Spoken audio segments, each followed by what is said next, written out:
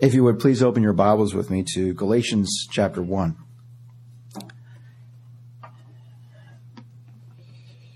Now, there's a couple of verses that I'd like to read to you. One I had thought about as to why it is I want to preach to you. And the other one, I just heard our brother pray. And this is my ardent prayer and hope for this morning's message. In Isaiah chapter 55, keep your place in Galatians 1. In verse 3 it says, "Incline your ear and come unto me. Hear, and your soul shall live. And I will make an everlasting covenant with you, even the sure mercies of David." That's what I pray for all of God's children gathered here this morning. That the Lord would enable you to hear His voice in the preaching of the gospel. I want to preach this message as plainly and as simply as I can. The other passage just occurred to me when we were listening to our brother pray. If you turn to Ephesians chapter 4. Ephesians chapter 4, and again, this is my prayer. It says in verse 21, and this is the Apostle Paul writing here, and he says, if so be that ye have heard him. Now, who is he talking about? He's not talking about a pastor behind a pulpit. Paul is saying, if you've heard the Father, if you've heard him, and it continues, and have been taught by him, by our Heavenly Father, as the truth is in the Lord Jesus Christ. And I pray the Lord would be pleased to teach all of His children this morning and not only reveal Christ to us in the head, but ever so blessedly in us. Now, my portion this morning is found in Galatians chapter 1, beginning in verse 15. The Apostle Paul writes, "When it pleased God, who separated me from my mother's womb and called me by His grace to reveal His Son in me, that I might preach Him." Some of you know I was born in Canada. Not everyone knows that, but now I'm telling you. I was born in Canada. And in Canada, we don't have the television show 60 Minutes. We don't have 20/20. We have another television show that's, I don't know if it's as good, but it's the same idea. And it's called W5. And I'm going to use 5 W's to look at the gospel in this passage. And I'll give them to you very simply. The first W is when, the when of salvation. The second W is the who of salvation. The where of salvation, the what of salvation, and the why of salvation. Just 5 W's. 5 W's. In verse 15, we read these words, "When it pleased God." This is the when of salvation. Salvation is when it pleases God. And if you want to make notes, we can do that. It might be easier to just write down these references than turn to them. I just want you to listen to me. And God give all of us grace to hear His word. Not the man behind the pulpit, but to hear His voice. In God's word, it tells us that it pleases Him through what the world calls foolishness. That's preaching. That's declaring the truth about God and the truth about us. It pleases Him to save His people. That's in 1 Corinthians chapter 1, verse 21. And then it says in the Psalm 110, verse 3, it says He makes us willing in whose day? My day? Tomorrow? No, in the day of His power. He enables us to believe. He quickens us that we might hear His voice. I'm so thankful that salvation is when He is pleased to make it happen. You know, I heard many times my pastor say that Satan's calendar is tomorrow. Tomorrow. Well, beloved, today is the day of salvation. And I'll show you a little bit more about that in a moment. So that's the first thing we see here, that when it pleased God, that's when salvation is. And it's the means that he's pleased to use is the preaching of the gospel. The truth about who the Lord Jesus Christ is. Who is he? He's God manifest in the flesh. What was he sent into the world to do? He was sent into the world to save bad men and women, bad girls and boys. You know, I know you think your mom's a good mom, and I'm sure she is. I'm sure your grandmother is a good grandmother. But before God, we're all bad. We're all bad. And we'll look a little bit at that in a moment. So that's the first W. When is salvation? It says right here, when it pleases God. And then here, the second part is the who of salvation. It says, who separated me from my mother's womb. Now, many of you know that babies grow in mommy's tummies, right? You know that. I was talking to a little girl just the other day, and I said, who made you? And she said, it was my mommy, right? No. The God-man, the Lord Jesus Christ, God's well-pleasing Son, God's word tells us he's made all things. He's made your mom. He's made your dad. He's made your grandparents. He's made you and me. And if you turn with me to Jeremiah, if you don't have a Bible, that's fine. I'll read this to you. This is Jeremiah chapter 1, verse 5. It says there, before I formed thee in the belly. The prophet is using the language of children here, is he not? Mom's belly. I knew thee, and before thou camest forth out of the womb, I sanctified thee and ordained thee a prophet unto the nations. And that's what the Apostle Paul is telling us in Galatians here, how that he knows who made him. And the person who made him is the Lord Jesus Christ. Now, somebody here might think, that doesn't sound right. But I want you to know that our Heavenly Father would have his Son to have the preeminence. He must have the preeminence. God's beloved, well-pleasing Son. This is in Colossians chapter 1, verse 18. He has the preeminence. And he tells us in John's Gospel chapter 1, verse 3, all things, think about it, all things, everything your little eyes can see, he made. It says in John's Gospel chapter 1, verse 3, and this is perhaps, well, there's no end to our favorite verses, right? But it says in John's Gospel, chapter 1, verse 3, all things were made by him. The Lord Jesus Christ made you. He made me. He made all of us. And without him was not anything made that was made. That is to say, he is the maker. He is the maker. He's the maker of all physical life. And I pray this morning, today will be the day of salvation, that he will be pleased to, not only does he make us physically, but he makes us spiritually by the new birth. What does it say in Ephesians chapter 2, verses 8, 9, and 10? By grace ye are saved through faith, and that not of yourselves. It is the gift of God, not of works, lest any man should boast. We're his workmanship, beloved. We're his workmanship. So that's the first thing. When it pleased God, salvation is when God pleases. Some of you may have heard someone say to you, you need to open your heart. You can't open your heart. I can't open my heart. Do you know who must open your heart? The Lord Jesus Christ. And we read about that woman Lydia, that entrepreneur, remember?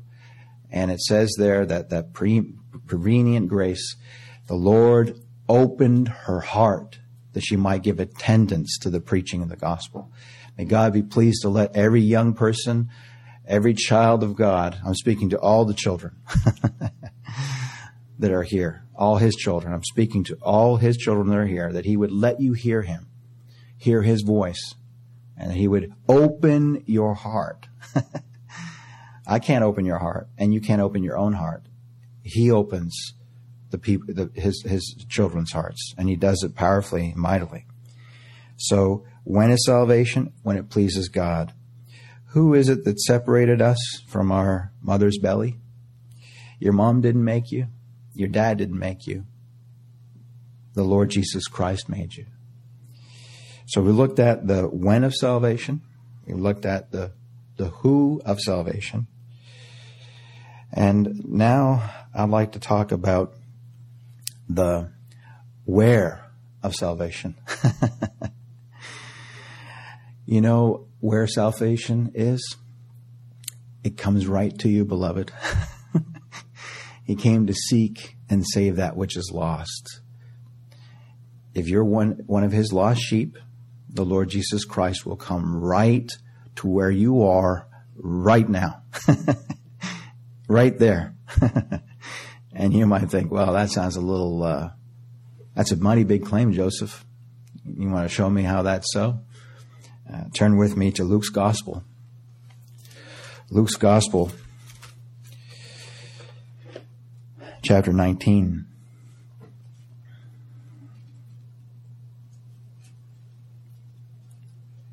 And look there with me in verse 9. And remember, this when of salvation is according to God. And listen to the Lord Jesus Christ, our Lord and Master. Verse 9 of Luke's Gospel, chapter 19. And Jesus said unto him, this day is salvation come to this house. For as much as he also is a son of Abraham, for the Son of Man is come to seek and to save that which was lost. We looked at the when of salvation, and he uses his means of preaching Christ to him crucified, the gospel. We looked at the who of salvation, and we'll look at this again in a moment. Salvation's found in a person, the one who made you, the Lord Jesus Christ. When you walk out this building and you look up at the sky and you look at the trees and you look up at your mom and your grandmother and your grandfather, your uncle and your aunt, the Lord Jesus Christ made everything you can see. The Lord God Almighty, our Heavenly Father, would have his Son to have the preeminence. It's just so. In Hebrews 1:3, we read that the universe is made by him. Everything that you see, the stars, the sun, the moon. And it's remarkable, isn't it? In Psalm 8, verse 3, it says he made everything, creation, with his fingers. But in order to take a damned, dirty sinner dog like you and me, it took his strong arm, his Son, to save us. How wonderful is that? So now we're looking at the where of salvation. Not only do we see that he says here, the Son of Man has come to seek and save that which is lost. Listen to what the Son of God says in John chapter 4, verse 4. If you're one of his beloved sheep, you might be lost right now, but I'm telling you, he must save you.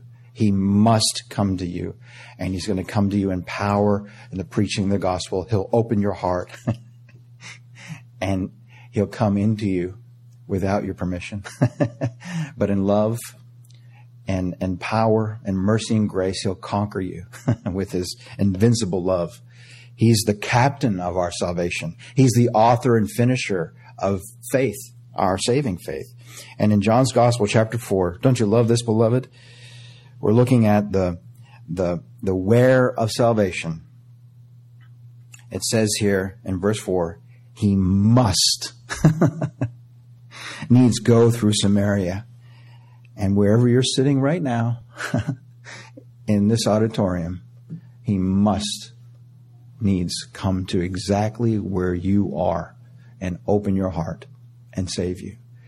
John's Gospel, chapter 10, the same must. He must. And he condescends to tell us why that's so. In John's Gospel, chapter 10, he tells us in verse 14, I am the good shepherd. Behind this pulpit, I'm just an under shepherd. There's only one good shepherd, and his name is the Lord Jesus Christ. He is wonderful. The counselor, the mighty God, the eternal Father, the Prince of Peace. You know, sometimes when I speak to God's children, I asked them,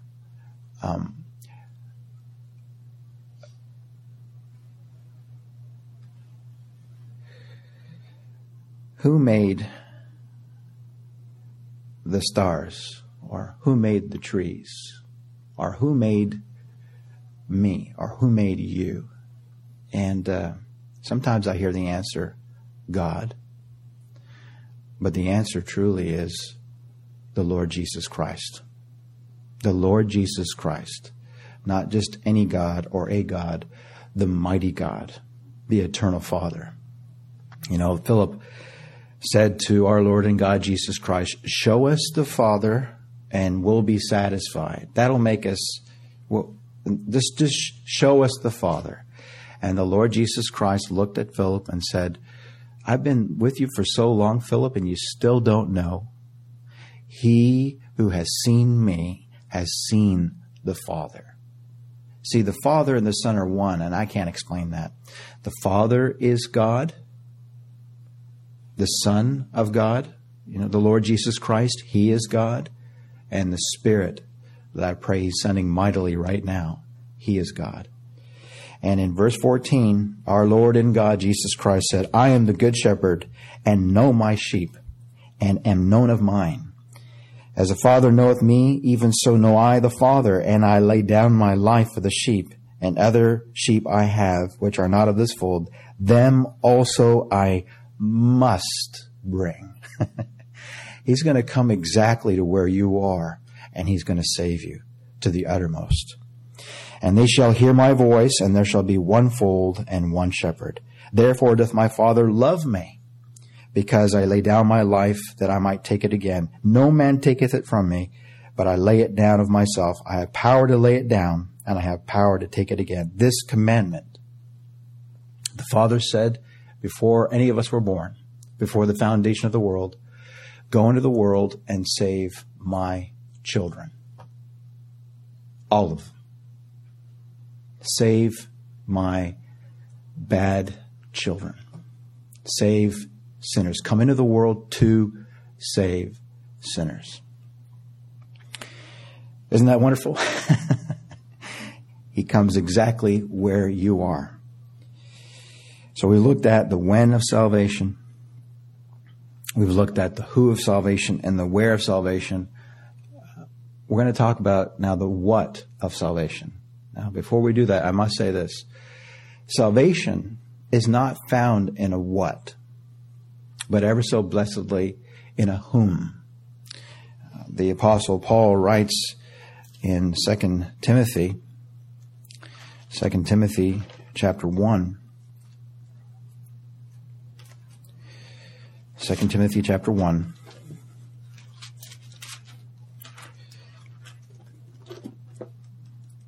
There in verse 12.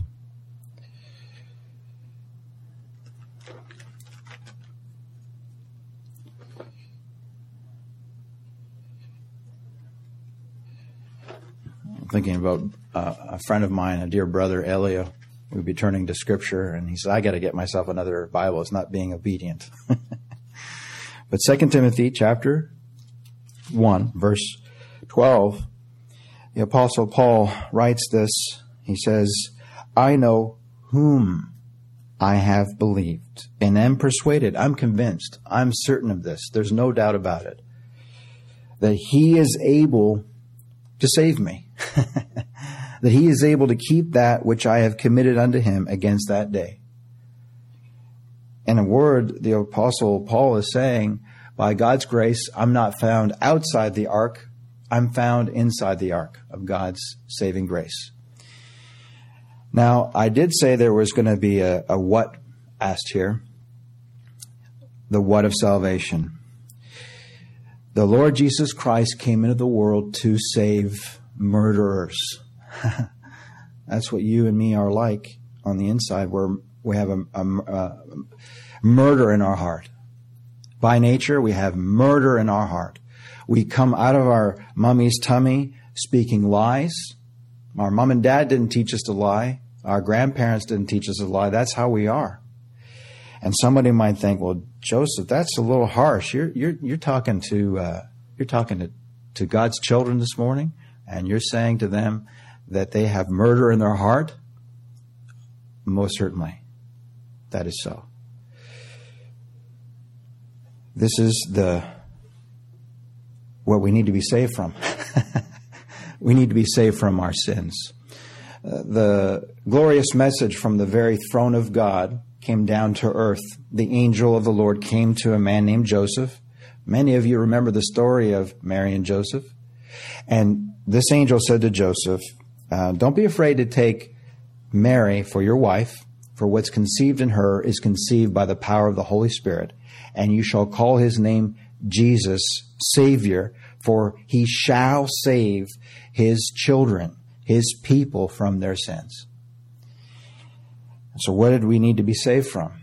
It isn't pretty. It is not pretty. Turn with me to Romans chapter 3. Romans chapter 3.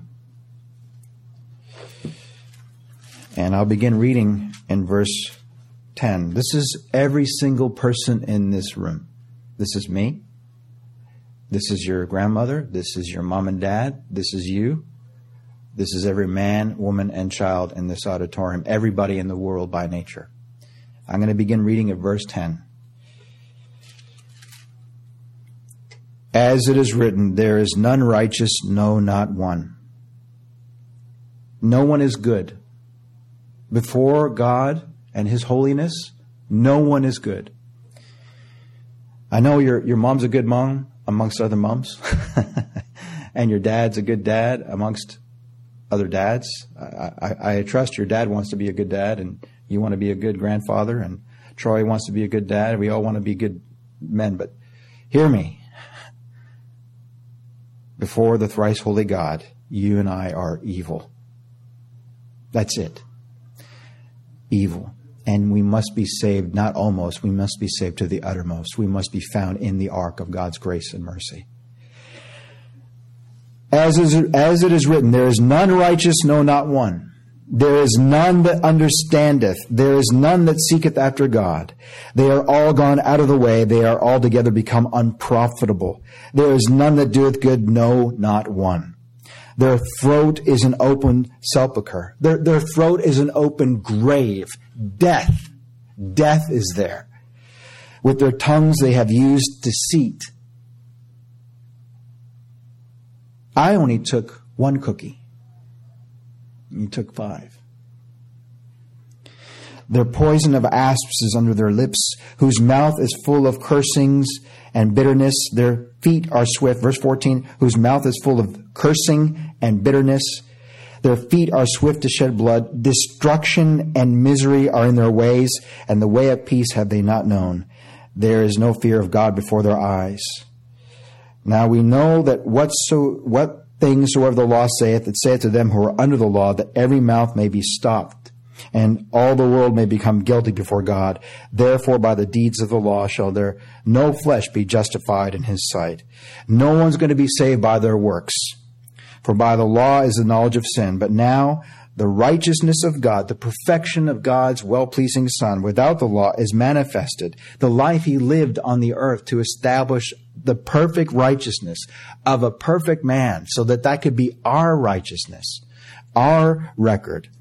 Being witnessed by the law and the prophets, even the righteousness of God, which is by faith of Jesus Christ, unto all and upon all them that believe, for there is no difference. For all have sinned. Every single person in this room, in this auditorium, have sinned and come short of the glorious perfection of the Lord Jesus Christ. Being justified freely by his grace through the redemption that is in Christ Jesus, whom God hath set forth to be a propitiation, a sin-atoning sacrifice through faith in his blood, to declare his righteousness for the remission of sins that are passed through the forbearance of God. To declare, now listen to this, I say at this time, his righteousness. To declare his perfection. To declare his power. That he might be just and the justifier of him which believeth in Jesus. We're going to come back to that in a moment. But how wonderful it is to know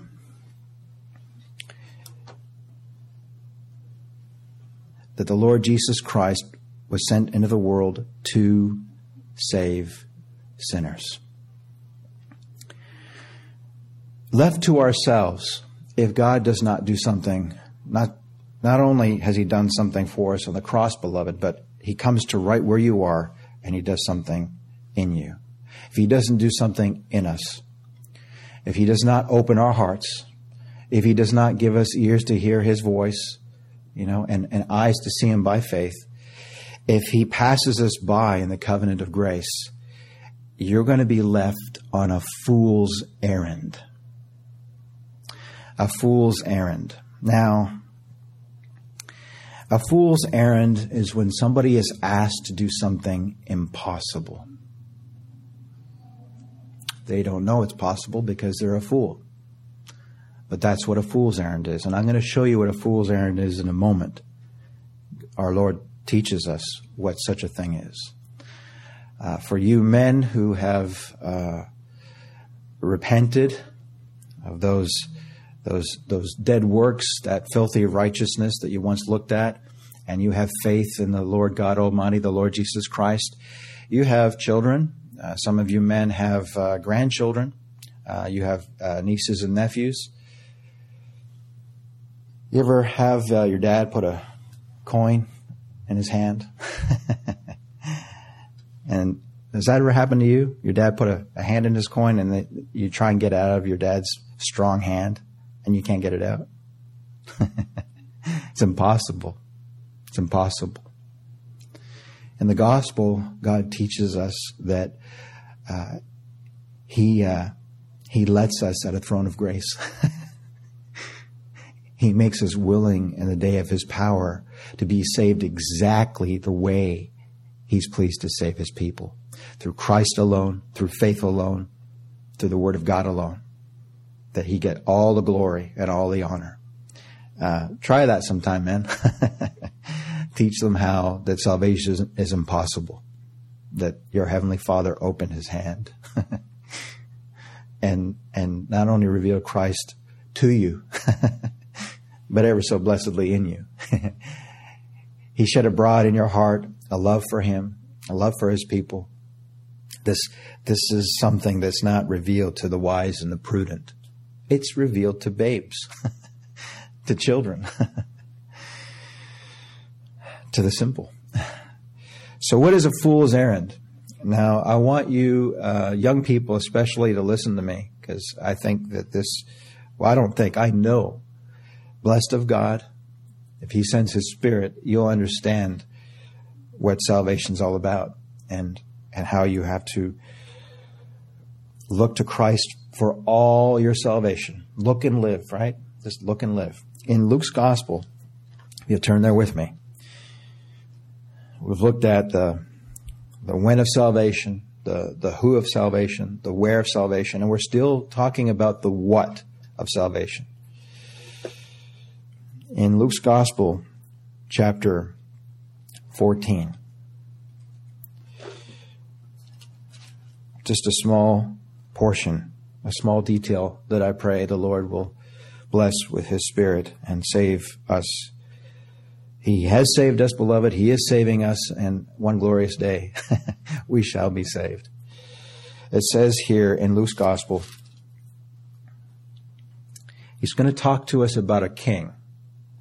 There's two kings in this mentioned here. One king has 10,000 soldiers, and the other king has 20,000 soldiers. And our Lord says in verse 31, what king, going to make war against another king, sitteth not down first and consulteth whether he be able with 10,000 to meet him that cometh against him with 20,000? Do you know what happens to a king who goes out to meet, who has 10,000 soldiers, to go out and meet another king who has 20,000 soldiers? You know what happens to him? He sent his men on a fool's errand. And not only that king, but every one of them is going to be wiped out. The Word of God says, come, let us reason together. This is Isaiah chapter 1, verse 18. If you or me stand before God in our creature righteousness. If we stand before God in a filthy rag, that's what the scriptures call it, God will justly condemn us to die eternally. You see, our sin is going to be dealt with in one of two places. Our sin is either going to be dealt with in our body, where the Lord told us 3 times in Mark, where the worm, the maggot dieth not, and the fire is never quenched. 3 times he tells us that in Mark.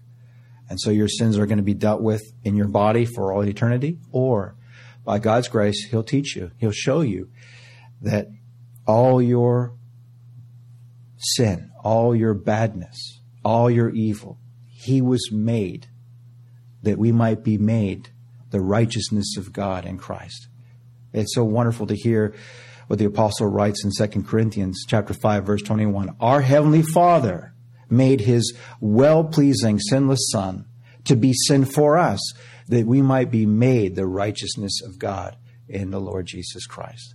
And in Isaiah, in verse 18, listen to this very gracious, merciful, loving command to children, his children. Come now, people of God, children of God, and let us reason together. Let us reason together. Except your righteousness exceed that of the Pharisees and the scribes, you shall in no wise go into the kingdom of heaven, the kingdom of God. The Lord Jesus Christ teaches us, unless you be converted as a little child, you cannot enter the kingdom of God. We depend on the Lord Jesus Christ for everything. We're nothing and he's everything. We have nothing and he has everything. We can't do anything and he does everything for us. Come now, Isaiah 1 verse 18, and let us reason together, saith the Lord. Though your sins be as scarlet, they shall be as white as snow. White as snow. A black sheep like you and me. White as snow. Though they be red like crimson, they shall be as wool. What do we need to be saved from? We need to be saved from our sins. And the Lord Jesus Christ was sent into the world to save sinners. No other adjective. No other adjective. What good news. The very message from the throne of God. Call his name Jesus, Savior, for he shall save his people from their sins. So we've just touched on just a few of those W's. The when of salvation is exactly when God would have it to happen. Tomorrow is Satan's calendar. Today is the day. It's that eternal day when he makes you willing in the day of his power. That eternal day never ends. Forever. Forever. Life everlasting. The when, the who of salvation, the Lord Jesus Christ. He's the one who made us, and he's the one who accomplishes our salvation. Comfort ye, my people, saith your God. Speak comfortably to Jerusalem. Speak to my children's hearts, and speak comfortably to them. Tell them that their warfare is accomplished, that they receive double of the Lord's hands for all their sins and iniquities. How good news is that? That's just wonderful. And the where of salvation, it comes right to where you are. Exactly where you are, Clarissa. It comes right to you. Right wherever you are. The Lord Jesus Christ came to seek and save that which is lost. And he shall not lose one of his precious sheep. Not a one. And the what of salvation? Well, I need to be saved from me. I'm sin from the top of my head to the bottom of my feet. Just sin. That's all I am, Gary. And the Lord Jesus Christ is glorious perfection. Now, the last thing, the last W is why. Why? We read the answer in this portion. Now, we already talked about revealing his Son in me. That's the whom of salvation. That the Lord, in mercy and grace, not merely reveals the gospel of his Son, indeed his Son, the Lord Jesus Christ, to us, but his Son is formed in us through the power of the gospel. And then here, the Apostle Paul writes these words, that I might preach him. Why? That I might glorify him. You see, this is why we come together, the glory of God. The glory of God. Moses asked Jehovah God, show me your glory. And he said, I'll have mercy on whom I'll have mercy, and I'll have compassion on whom I'll have compassion. It's all about his glory, beloved. He's going to get all the glory and all the honor to himself through what does it say in 1 John? He's faithful and just. He found a way to be both just and justifier of them that believe on the Lord Jesus Christ. And this is the why. The Lord Jesus Christ said these words, and you can find them in Matthew's Gospel, chapter 4. We have some fishermen here, and we have some fishermen ladies here, if I could put it that way. How does that come about? Well, the Lord Jesus Christ says to us in Matthew's Gospel, chapter 4, verse 19, and he saith unto them, follow me. Follow me, and I will make you fishers of men. It is our undeserved privilege to brag about the Lord Jesus Christ everywhere we go. To tell them about who he is. Who is the Lord Jesus Christ? He is God manifest in the flesh. He is the Word made flesh. Isaiah says it much better. A child will be born, a son will be given, and the government will be upon his shoulders, and you shall call his name Wonderful. Children of God, the Lord Jesus Christ is wonderful. And he's counselor. If you want counsel, you cry out to him. I need wisdom. I don't have any. Not only do we call him counselor and wonderful, wonderful counselor, but the mighty God. Truly, no other qualification. He is the mighty God, the eternal Father, the Prince of Peace. And if God would be pleased to shed abroad in your heart the light of the gospel, the light of the glorious gospel. Let me show you a portion here in 2 Corinthians chapter 4 to see the glory of God in the face of Jesus Christ. Oh, that the Lord be pleased to revive us this morning. And for those who are sheep, if you're a sheep, I know if I ask the question, I won't do it, okay? But if I asked anybody here in this room who wants to be a sheep, raise your hand. Don't do it. Don't raise a hand. I'm pretty sure I got a room full of an auditorium of people saying that's my only hope, that I'm his sheep. You know why? Because he said, my sheep hear my voice. I know them and they follow me, and I give them eternal life, and they shall never perish. 2 Corinthians chapter 4.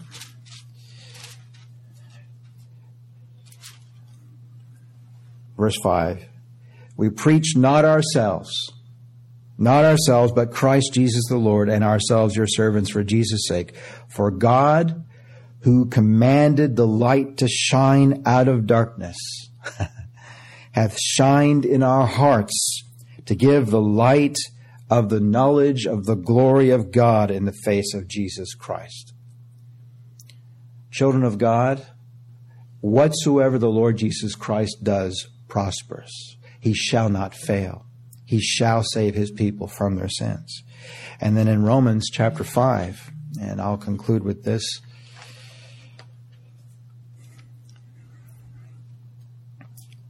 So the why of salvation, his glory in the mercy and grace he bestows upon undeserving sinners like you and me.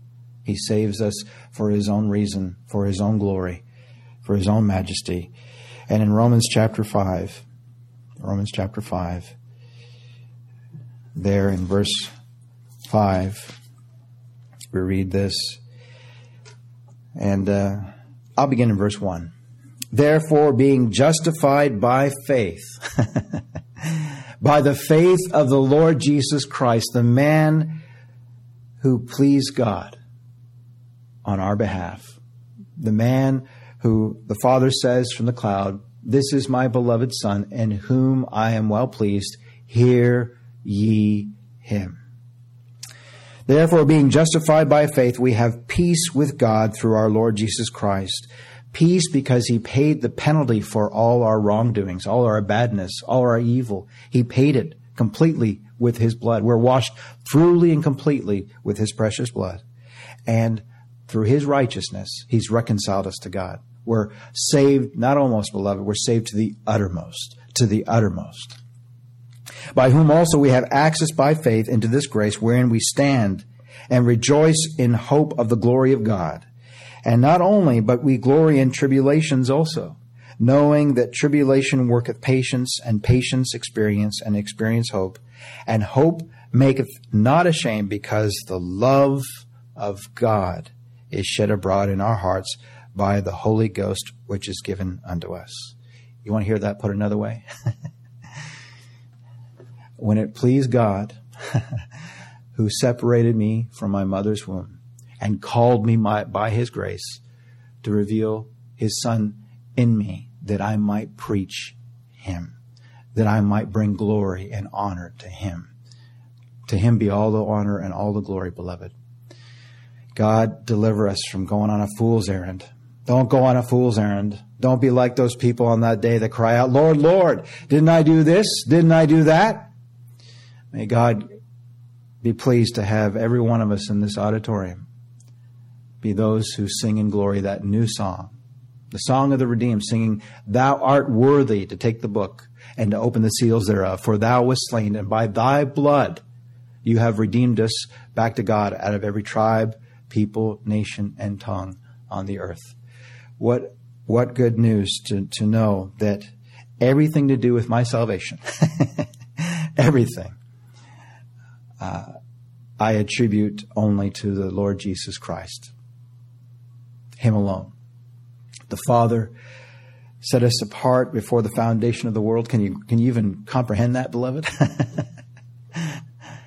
And in time, he calls us with a holy calling and teaches us undeservedly by his grace that we're saved on purpose. On purpose. Brother Troy, if you would conclude our time together in a word of prayer. I'm just going to read one more scripture, and then we'll pray. In 2 Timothy, this is the same chapter where we hear the Apostle Paul saying, "I know in whom I have believed, and I'm persuaded he's able to save me to the uttermost." In 2 Timothy chapter 2, verse 9, it says there, or chapter 1, "God, who hath saved us and called us with an holy calling, not according to our works, but according to his own purpose and grace, which was given us in Christ Jesus before the world began." Amen.